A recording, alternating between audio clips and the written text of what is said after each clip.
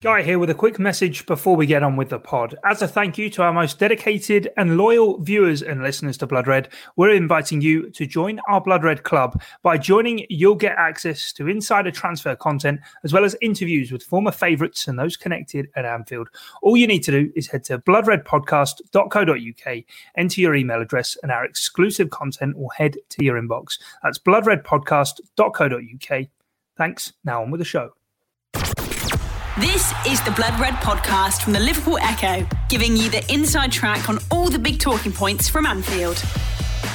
It's the Blood Red podcast, courtesy of the Liverpool Echo. I'm Guy Clark. Thanks for joining us. Liverpool's transfer plans beginning to piece together with a price named for Nico Williams. Yet after Xherdan Shaqiri starring for the Swiss, should the Reds be cashing in? Latest Reds transfer news to come, plus a Euros roundup of sorts, with contrasting emotions for the likes of Thiago, Diogo Jota and the aforementioned Shaqiri over the course of the weekend.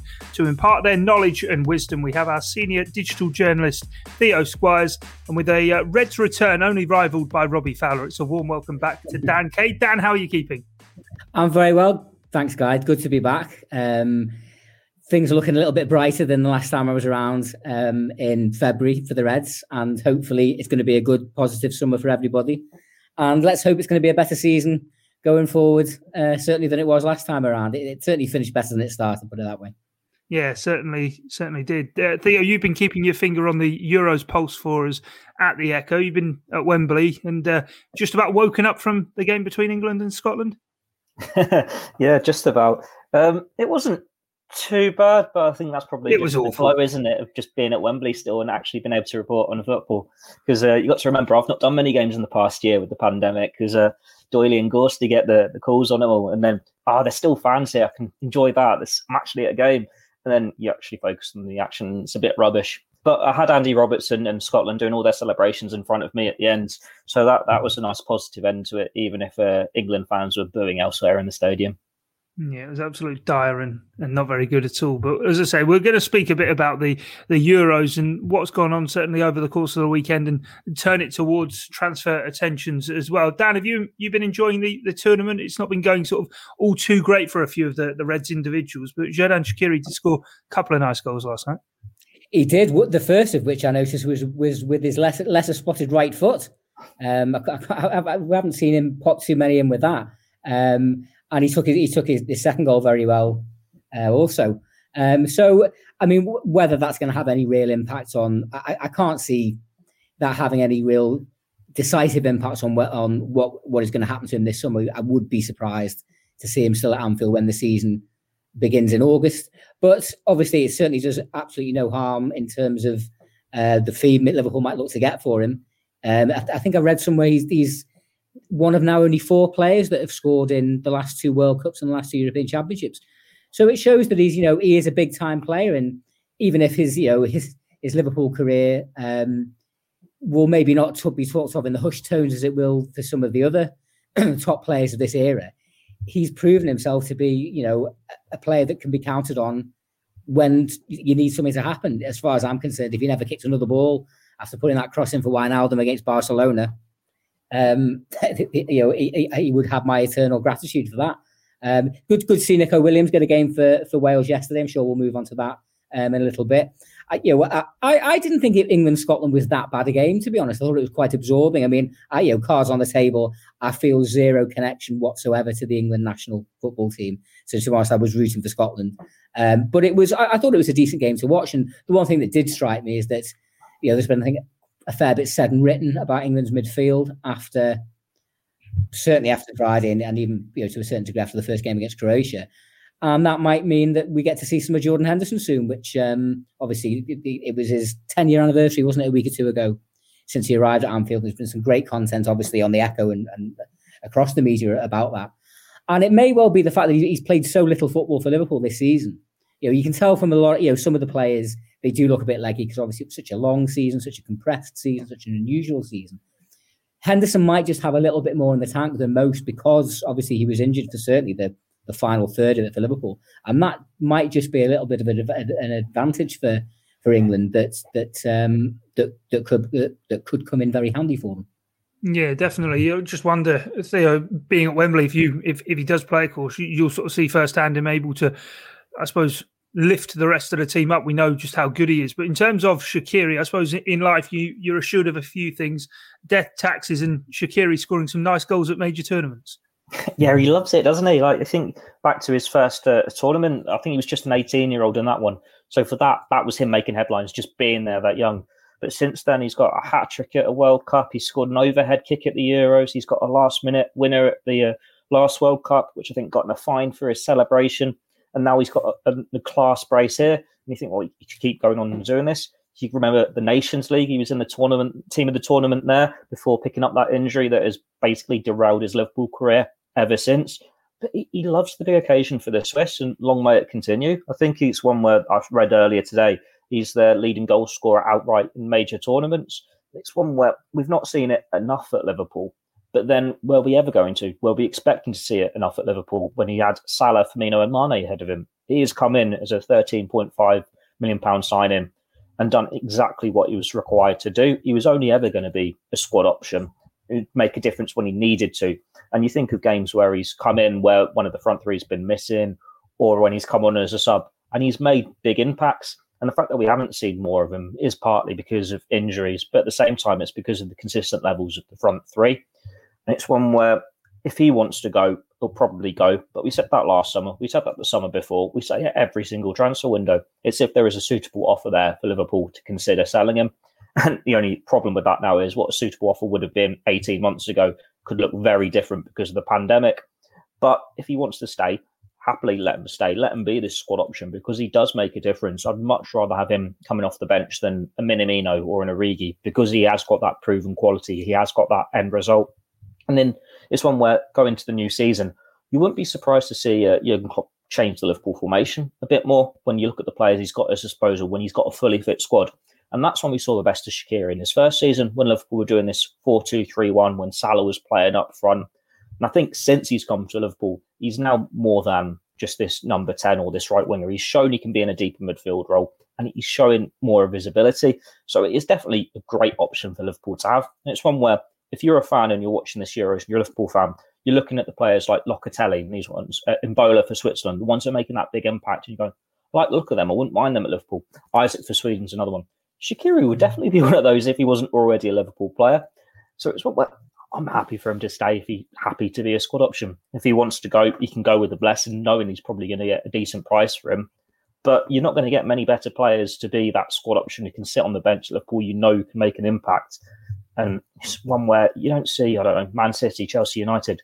They're not getting all this saying, oh, they need to sell their lesser players like Martial. They don't need to sell, I don't know, Gabriel Jesus. There's never the same pressure, but it's always on Liverpool. It's always on Shaqiri. But yeah, he deserves to be able to make the next decision for his career. And we've seen Jurgen Klopp grant so many players like in the past. Like Lucas Leiva is the most obvious one for me. He was linked with a move pretty much every single transfer window, as Shaqiri is in this situation now. And in the end, it was his decision to go, yes, I want to go and be a first-choice player somewhere. But if he stays, he'll probably add a few more medals to his collection. Long may his Liverpool career, got there in the end, continue if he wants it to. Yeah, most definitely. I'll never forget actually seeing him for the first time in the flesh. Funnily enough, it was at Wembley, an England game against Switzerland in 2011, and 2-2 draw, and he was absolutely unbelievable in that game. Just the sheer power and dynamism he has as well, Dan. And I think even last season we saw flashes. We always go back to his first season and the brace against Manchester United, but even last season when the Arsenal game in the Carabao Cup looked as though he was going to leave, he was pulled out of the squad late on in that one. The move didn't happen. He then sort of came back in, and I think it was West Ham at home in Midtjylland in the Champions League, 2 games in particular that really stuck out, that he played in the midfield as opposed to either on the right or in that kind of number 10 role. And he played some defence splitting passes in both games, which it's a long way back now, the autumn of last season for Liverpool fans to think back to. But you forget a season is long, and you need these players who at times can unlock defences, and he can open a can of beans with his left footers, to steal one of your sayings. Yeah.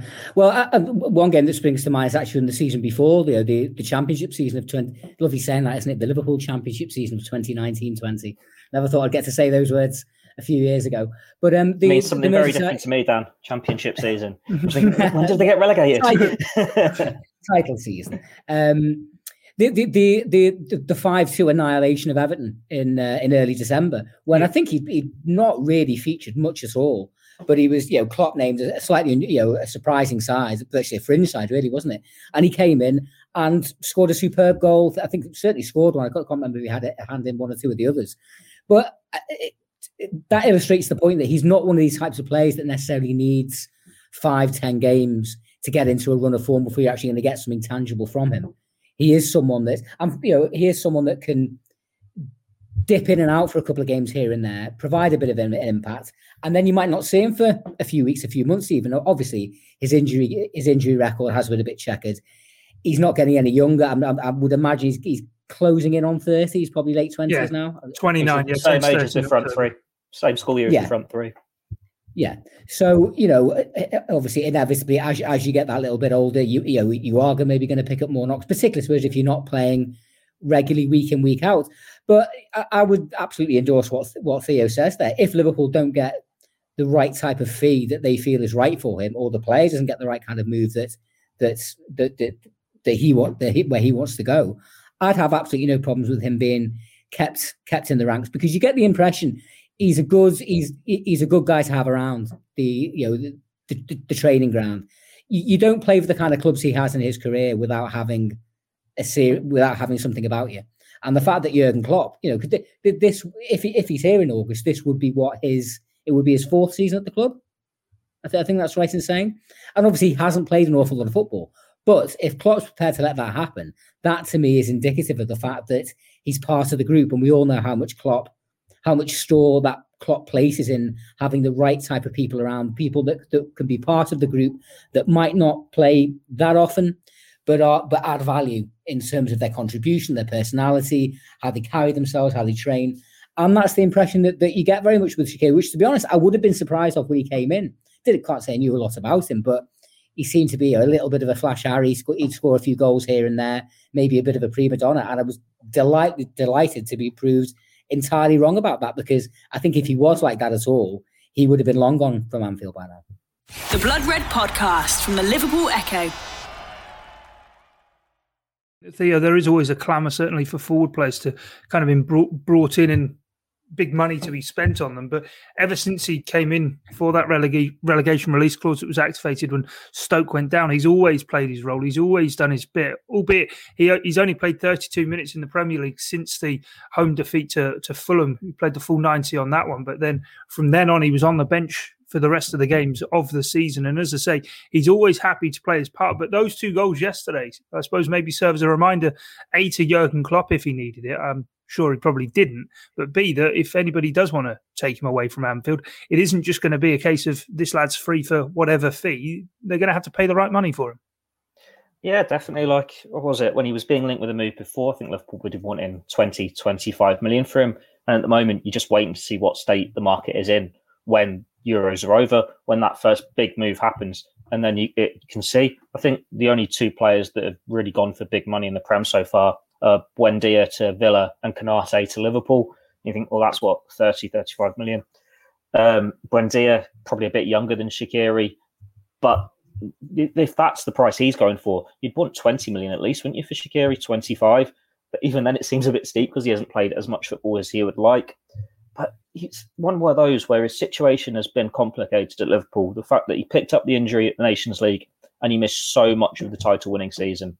And then when he came back last season, I think a lot of Liverpool's reserve players struggled for game time, not because it was a slant on them or anything, but because Liverpool had lost their centre-backs, because they were having to play anyone they had in that position. And Jurgen Klopp had to favour having stability elsewhere in the team. He had to have the front three the same most weeks. He couldn't even rest the fullbacks, could he? He needed some rhythm in this team to get the best out of them. And it isn't just Shaqiri who missed out there. It's like Kostas Tsimikas missed out. Nico Williams missed out. Curtis Jones probably did towards the end of the season when Fabinho was back, when Thiago was back, and all this sort of thing. But next season, when you've got your players back, you'd like to think there's going to be more opportunities for them. You'd like to think they're going to have a full pre-season rather than one which is rushed just to get the last season out of the way and get into a new one. And they can all just enjoy football again and get back to a bit of normality. They're going to have a couple of mid-season breaks, I believe, because there's an international window somewhere where FIFA need to catch up with World Cup qualifiers elsewhere on the planet. And there might be another Premier League mid-season break that we saw in the title-winning season. So you'd like to think he can put injuries behind him if he is still at the club and prove his worth. But we're never against players turning up at big tournaments and showing what they can do. It's always that cliche, isn't it? As soon as someone scores a goal, that's another 5 million on the asking price. You just know it's going to go up and up. Yet clubs don't do that business that way. It's not as though you can have any scouts or clubs there going, "Now I'm quite happy with our squad here. Don't need anyone." They turn on ITV. "Oh, that's a great goal from Shaqiri. Let's get Liverpool on the phone and bring him in now." It's all planned. You're naive if you think it's not planned. And it's one where we know there's a couple of teams in Italy that have been sniffing around. There's a couple of teams in Turkey that have been sniffing around. But if they couldn't afford him in January last summer, probably not going to be able to afford him now. So it's one where everything is just going to have to settle after the Euros, see what clubs are spending what players are moving what, and just judge fees are there. It's what happened when Coutinho went for 140 million, for example, because Neymar took the market to a completely new level and Mbappe took it to a new level. Now we're just seeing the other side of it as things begin to get back to a level of normality. Yeah, it'd be interesting to see what offers maybe do come in for Xherdan Shaqiri and if the price is right. Dan, let's talk about a few of the other players in Euros involvement then before we get back onto sort of transfer matters. And Diogo Jota's had I suppose a spicy couple of games. He had the whole bust up with Cristiano Ronaldo in the first one with Hungary, and then laid on the assist against Germany, albeit it didn't go well for Portugal. And Thiago Alcantara doesn't seem to be able to get a minute on the pitch at the moment for Spain. No, it is. He came off the bench in the first match, didn't he? Yeah. But he wasn't involved at all in their draw against Sweden on Saturday. Poland. Poland. Sorry, of course, Lewandowski scored on Saturday evening. And obviously they are, they're in a bit of a pickle now, the Spanish. If they don't, if they don't get the right result on in their final group game, they could come out. The Spanish side clearly are nowhere near the level of 10, 15 years ago when they obviously had the likes of Torres and Iniesta and Xavi, that golden era there. There was an interesting interview with him, wasn't there, over the weekend, Thiago, where he's basically kind of said a lot of the things that some of us old artists have been saying about the modern game for quite some time. But a little surprising to actually hear it from a modern day footballer who I think he's not 28, 29, he's not quite 30 yet, is he? So he's not that old. But I suppose that kind of shows that he had a very, very unusual and, to a large degree, difficult first year at Liverpool, didn't he? I think there were very much reasons for that. Obviously, number one being the pandemic. He came in, got COVID straight away. Then he got clobbered in his the first match really that he played in the derby, and then by the time he was back, obviously Liverpool were in this horrendous mid-season slump, which looked likely that it was going to kind of quash any real hopes we had of something valuable coming from the campaign. Thankfully, over the final couple of months, Liverpool did start to see what Thiago could bring. And and I have to say, you'll never hear me criticize Jurgen Klopp or get a down on him. But I think one of the few mistakes he's made significant mistakes he's made during his Liverpool tenure was not starting Thiago in either of those Champions League quarterfinals against Real Madrid. If you're not going to play him in that kind of game, when are you going to play him? So I think it's maybe kind of quite enlightening that even within his own country, there are maybe some football people that don't quite get what Thiago does, and Luis Enrique, the Spain manager, he's going to have to wake up to what Thiago can offer his side pretty quickly. Otherwise, he might be putting his feet up for the rest of the tournament. As for who did you mention? Jota. Yeah. I mean, I not long after he signed for Liverpool last year, I read a brilliant piece somewhere. I can't remember where it was, that basically underlined that there are quite a few parallels and similarities between Jota and Ronaldo in terms of their mentality, their personality, how utterly focused and driven they are as characters.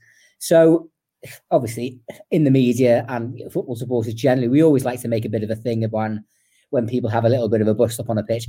To be honest, it's never been something that particularly bothers me. You want players that care. You want players that have standards and expect standards from those around them, rather than some others who we've all seen over the years that don't really seem to be arsed either way.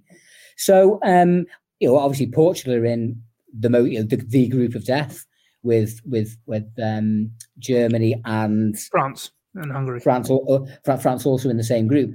The nature of this tournament, obviously with four half of the third place teams qualifying for the knockouts obviously takes a little bit of the threat of that away, and you'd be surprised if all three of them didn't go through. But I think it's for Jota, it's a brilliant learning experience. He's only a young lad, 24, 25. So this is probably, did he play much in the last World Cup, which was 3 years ago? No. So to be involved in games like this, and games of this stature and this intensity, however well Portugal do, and as I say, I expect them to get to the knockouts, and once they're in the knockouts, they'll be as dangerous as anyone. Obviously, they are the holders, and they surprised everyone by winning it in France. But however they do, I expect it. Jota will return to Anfield for pre-season stronger for the experience, and hopefully Liverpool will see the benefits from that. Yeah, Theo, just asking you about Thiago. Should Spain not really, I suppose, even be building their midfield around him? There's been obviously a lot of clamour around this young lad, Pedri, who has played well, certainly in their first game with Spain. But you think sort of 8 years ago, Thiago kind of dragged along with Isco a Spanish under-21 side to winning a Euros, and he's never really taken on that mantle at sort of the highest international level. There was such attention and focus on him signing for Liverpool last year, and even before he did when he was playing for Bayern Munich, that this was one of the best midfielders in the world. He's done that interview sort of saying how everything's faster now, there isn't really time for playmakers, and it feels as though he's kind of one of the game's great playmakers who's almost been caught in sort of a transitional generational shift of how football's played from that tiki-taka Barcelona side that he was taught in La Masia to this frenetic rock and roll football he finds himself a part of at Liverpool and with Jurgen Klopp. Yeah, he's almost the right player at the wrong time, the wrong generation, isn't he? When he came through at Barcelona, obviously they already had Xavi, they already had Iniesta, they didn't need another playmaker. That's why he went to Bayern Munich. Obviously had a very successful time in Germany, but it's one where maybe a few years older, he wouldn't have ended up at Bayern Munich. He'd have been at Barcelona, been a mantle of their team, or he'd have had a big Premier League move earlier in his career. And you look at the Spain squad now, well, granted, he's never been this star man for them, but they are a team in transition. Like, you look at their squad, it is very much a case of looking to the future. Like, they've left Ramos out of this tournament, haven't they? And they're looking at the younger players. Like, for us, would have assumed De Gea was first choice, but they're playing, I think, the Bilbao goalkeeper. They've got likes of Laporte, they've just got him in. But I think out of the old guard, the Spanish players that everyone can just roll off the tongue, and it's like all these quality players. There's only really Jordi Alba and Sergio Busquets left. It's all very much looking for the likes of Dani Olmo, Pedri, Ferran Torres, even Adama Traore. They've got a lot of talented players that maybe aren't the same level as the World Cup winners and the European champions, but they were never going to be. And Thiago's sort of got lost in the middle, almost the way Jordan Henderson with the England squad at the moment. Like, you look at the player, the quality, the individual status of him, and you think he should definitely start in that team. But if the manager is looking at it as a project, do you want to give a player the minutes, build a team around him, when you know in 2 years' time his legs probably won't be up for that role? When you've got these young players there who are ready to play at a major tournament and you can give them minutes.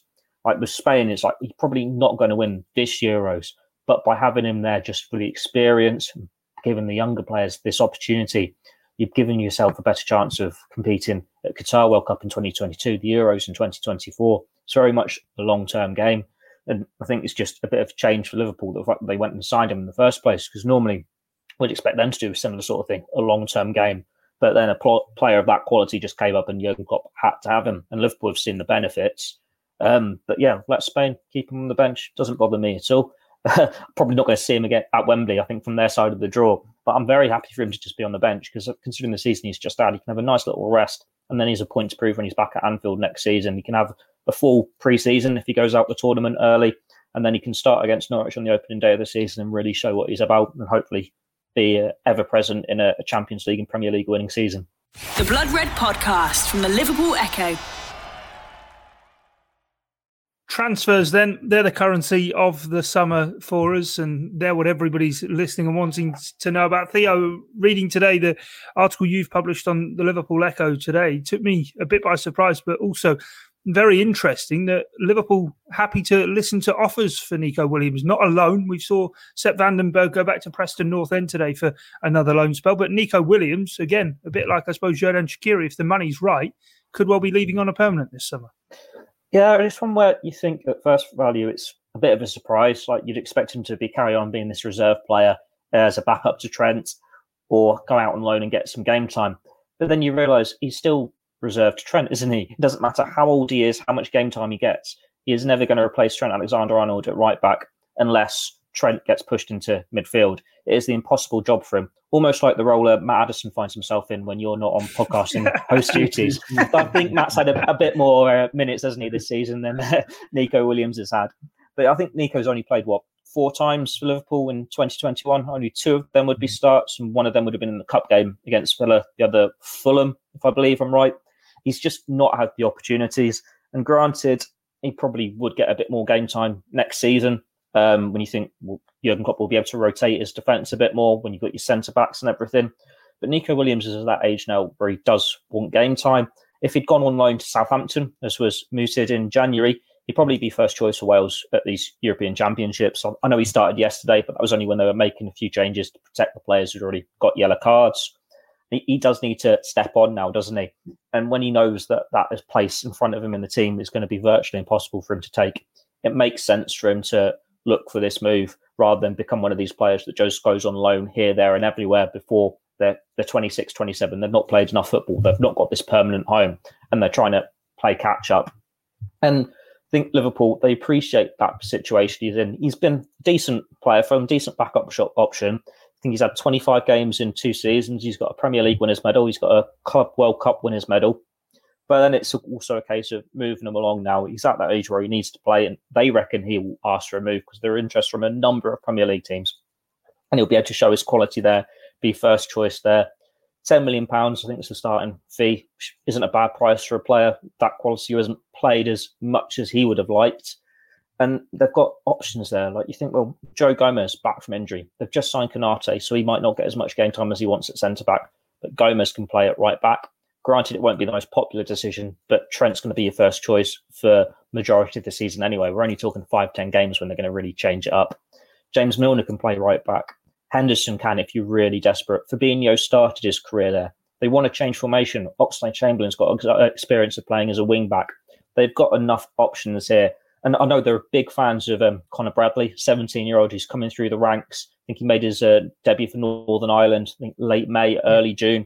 So that's basically what the situation Nico Williams was in 2-3 years ago, isn't it? You've got Trent in this first team. He's not going anywhere. Just get the best youngster, put them in reserve, give them a few game times, and see what they can do. Nico's come to that end of that window now. He might be about to move on. And Conor Bradley's starting his journey, coming through. And fair play, let him do it. It's going to be good for Liverpool. It's going to be good for these youngsters getting that experience. It's been great for Nico Williams to train alongside Thiago, Salah, Firmino, Mane, Gareth Bale for Wales. And if Conor Bradley is going to be promoted in this role, it's going to be the exact same for him. And then it's just one where does he go? I think they were saying Southampton, Leeds, Aston Villa and Burnley. Those are the 4 teams that expressed genuine interest in him. These are decent clubs. He could easily start for them and prove himself to be a good right-back option. Like we've seen it with Nat Phillips. He didn't get the game time that he would have wanted early on in his Liverpool career, and it was only by necessity that he's been able to show his quality. There's nothing saying Nico Williams couldn't go and do that now. Granted, it won't happen at Liverpool because Trent's there, but he could easily go and prove his quality elsewhere.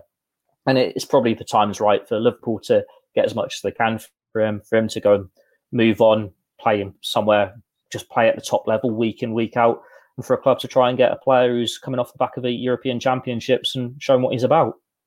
Yeah, definitely. 10 million seems fair as well, Dan. And if there are those 4 clubs, as Theo says, they're interested in him, could be somewhat of an auction, I suppose, that he's created. But knowing Liverpool and how smart they are, I'm sure there'll be a clever either buyback or sell-on clause also inserted somewhere into a deal.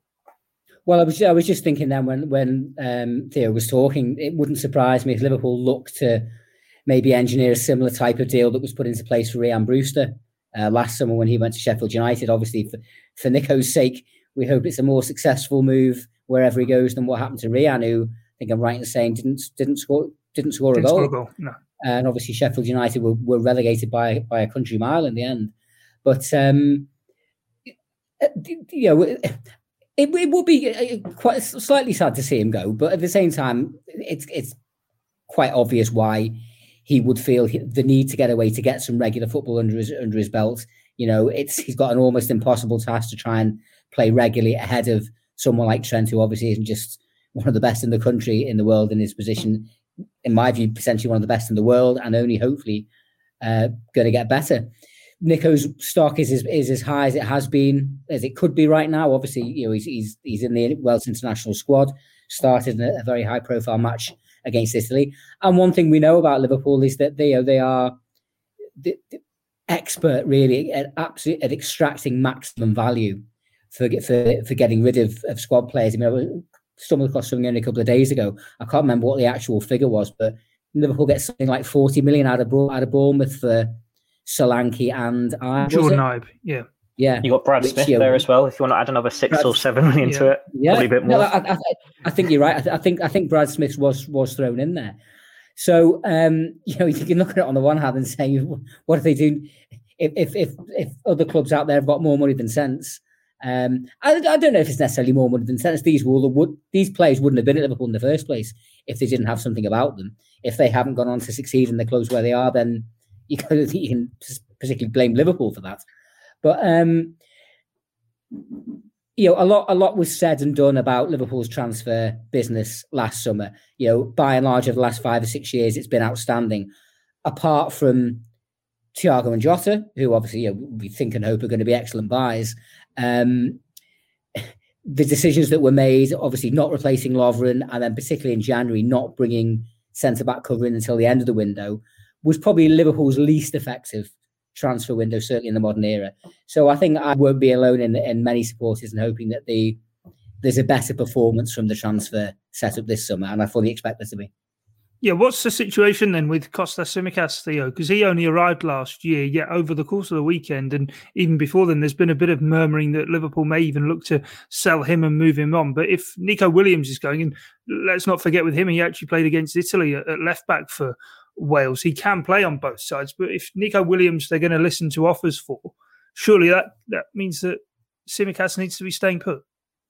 Yeah, that's what we're hearing, that Liverpool have no intention of letting Tsimikas leave. It wasn't an ideal season for him, was it, at Anfield? I think he was another one of these players that got COVID along the way. He just didn't get much game time, as we keep saying, because of the need for stability elsewhere after losing all the centre-backs. I think we've seen a report today that Liverpool was shocked at how well Robertson was playing at the Euros because he had so much game time for Liverpool last season. He started like every Premier League game and he's still performing at such a high level for Scotland. But there is going to come a time when he needs a rest. We're hearing that Liverpool were very impressed with Tsimikas the second half of the season in particular in training. And they've got a lot of faith in him as a project. He's still a good age for a defender. And while he might not have had anywhere near as much game time as he would have liked last season, I think he only played twice in the Premier League as a sub. It is going to be a different story for him next year. They are going to have to rotate their options a bit more and they'll have a bit more stability elsewhere in the camp. And you'll be able to see a bit more about him. He's shown glimpses of his talent. We know he's good getting forward and getting crosses into the box.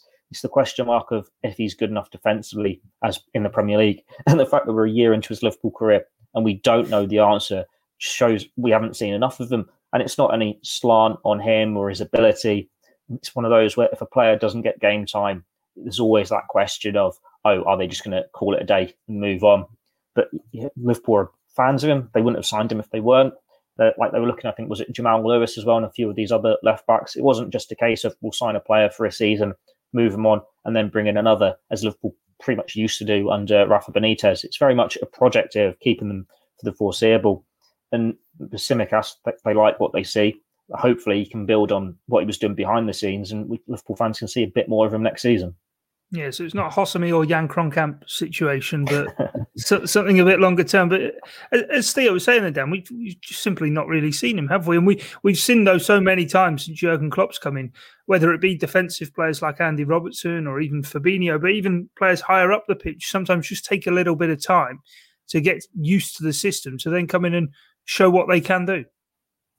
Absolutely. And, similar to the point I made about Thiago earlier, it's can't have been too many tougher times to come into a new club, particularly as a foreign player and a young foreign player, than last summer with everything that was going on, obviously in terms of the pandemic, and obviously then the defensive injury crisis that Liverpool suffered, which obviously endured pretty much throughout the entire season, unprecedented in the 30 odd years that I've been following the club. I mean, I think I seem to remember last summer sure we talked about it on these podcasts on a number of occasions, that I think Klopp had said that, he had one of his intentions with a fair wind last season would have been to rest Trent and Robbo, and so the likes of Tsimikas and Nico would have had far more games than they would than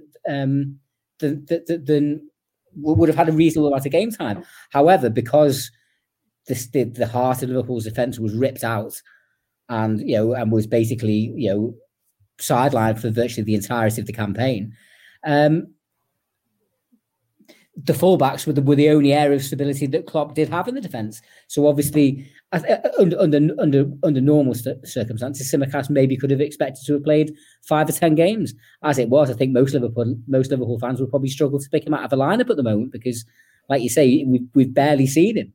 But if from the noises we're hearing, that they've been satisfied with his performances in training, and obviously presumably that would also tie into how he's kind of adapted to the group and and settled in the country, and he's someone that they feel. And I think it's important to say this as well, because we know that Jurgen Klopp has a belief in the importance of caring about his players as human beings as well as footballers. If he feels it's in the players' best interest to be at Liverpool for another year, as well as the squad's best interest, then he'll do that. At the end of the day, they wouldn't have brought him in last summer if they didn't think he had something about him. So there's Liverpool history is littered with examples of players who took 6 months a year, 18 months longer sometimes, particularly going way back to the 70s and 80s when players would be plonked in the reserves for 3 years. I think Gary Gillespie was 3 or 4 years before he got into the side, and then obviously became a very fine player for Liverpool. Different era, different game now, but if football supporters in the modern era, and journalists, of course, we all have this fixation on transfers, and this time of year, particularly once the tournament is over, that will really ramp up into overdrive. But I still think we are going to see the lingering after effects of the financial impact of the pandemic for some time yet, possibly even another season or two. So I don't expect there to be as much business as what people would like there to be, people would expect there to be.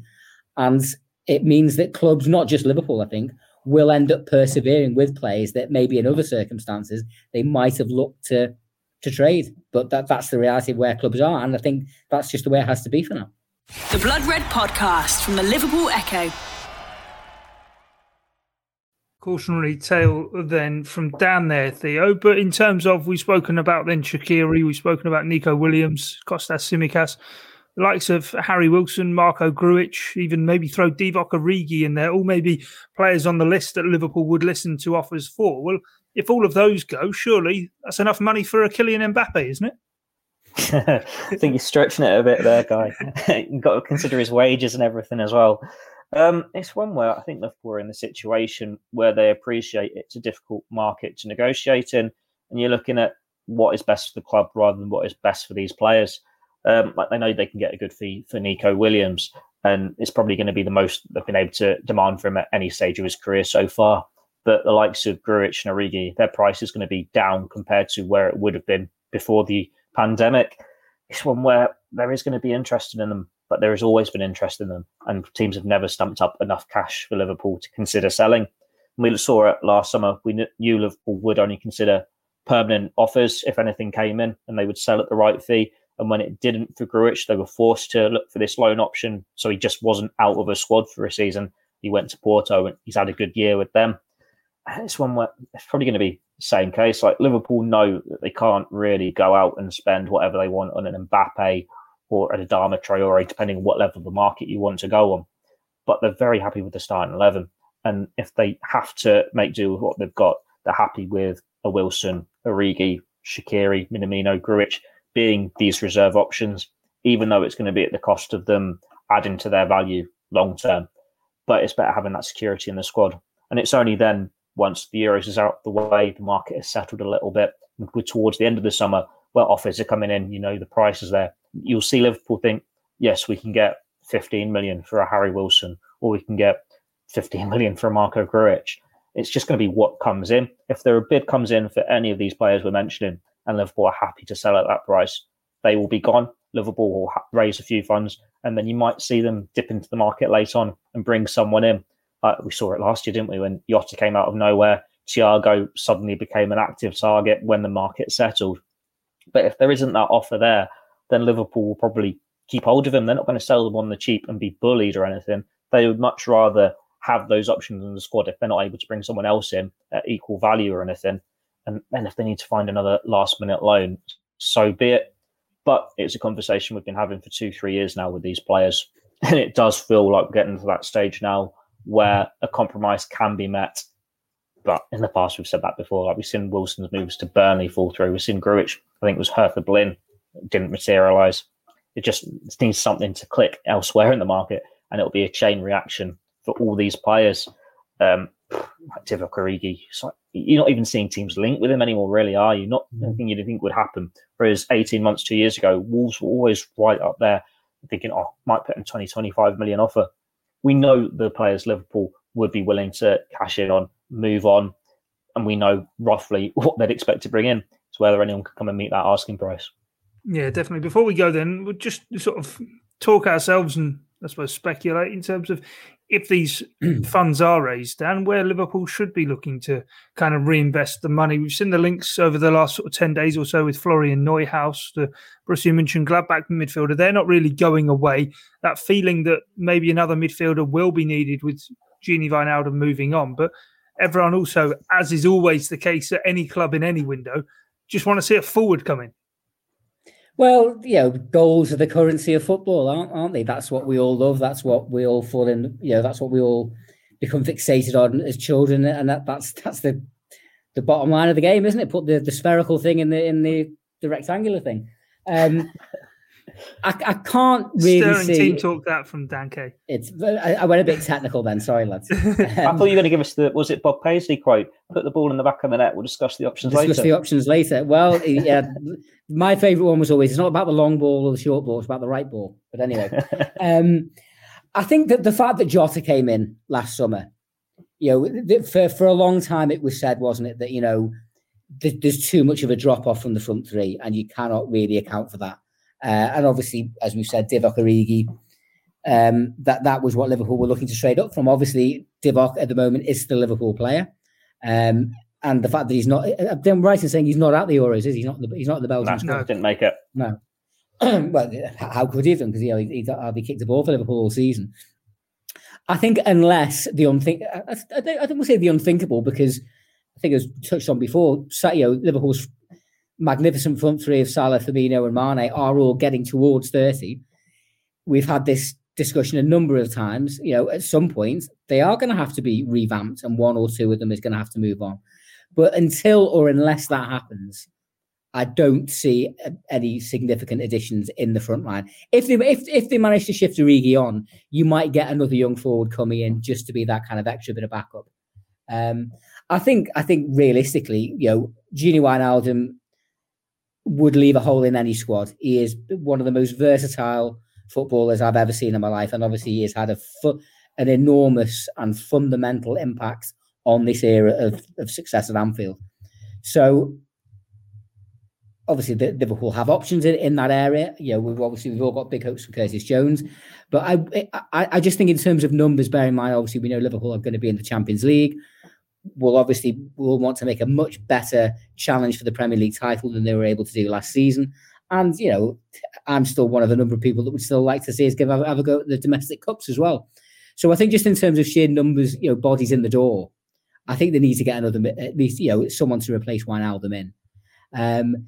If Nico Williams was to be sold, Theo went through the options of possible right back, understudies for Trent, all of which could do a job, but I wouldn't really want to see the likes of Gomez or Milner put there too often. So if Nico was to go, bearing in mind how young Trent is, maybe they would look for someone who's slightly older, maybe in the, I don't want to say Josemi, but someone in the Josemi age bracket of 27, 28, who's experienced, that would be satisfied to come in and maybe play 10, 15 games a season at a high level and give take Trent that centre little bit stage of a during a rest. Champions League celebration, yeah. Well, listen, I'd have Josemi back if you could guarantee that it'd be on the winner's podium. It will be Istanbul, won't it? No, it's St. Petersburg, isn't it? St. Petersburg. I thought, have we not postponed it for Istanbul again? No, I wasn't sure. It was third time lucky. I wasn't sure. No, Istanbul is getting its one, but I thought it's getting it the year after. I'm pretty sure it's St. Petersburg in 2022. Yeah, but sorry to disappoint the transfer junkies out there who I know kind of like, at this time of year, any type of rumour is like manna from heaven for them. And obviously, the Echo will be all over that and fleshing out whatever substance there is there. But I just think that, A, the nature of how Liverpool operates, and also B, as we've discussed, the continued impacts of the pandemic. I'd be very surprised if there was no incomings, but you're not going to see you're not going to see many. But yeah, I think midfield is the one really where a Wijnaldum replacement for me. Right, we'll have to wait and see how it does play out. As ever, we will have it covered extensively across the Echo, as Dan says there. Of course, the necessity for Liverpool is to get a centre-back in, and Ibrahima Konate is already through the door. Don't forget to sign up to the launch of our Blood Red Club. That is coming this week. Check out the link in the description. But from myself, Guy Clark, Theo Squires and Dan Kay, thanks for your time and your company. It's bye for now. You've been listening to the Blood Red podcast from the Liverpool Echo.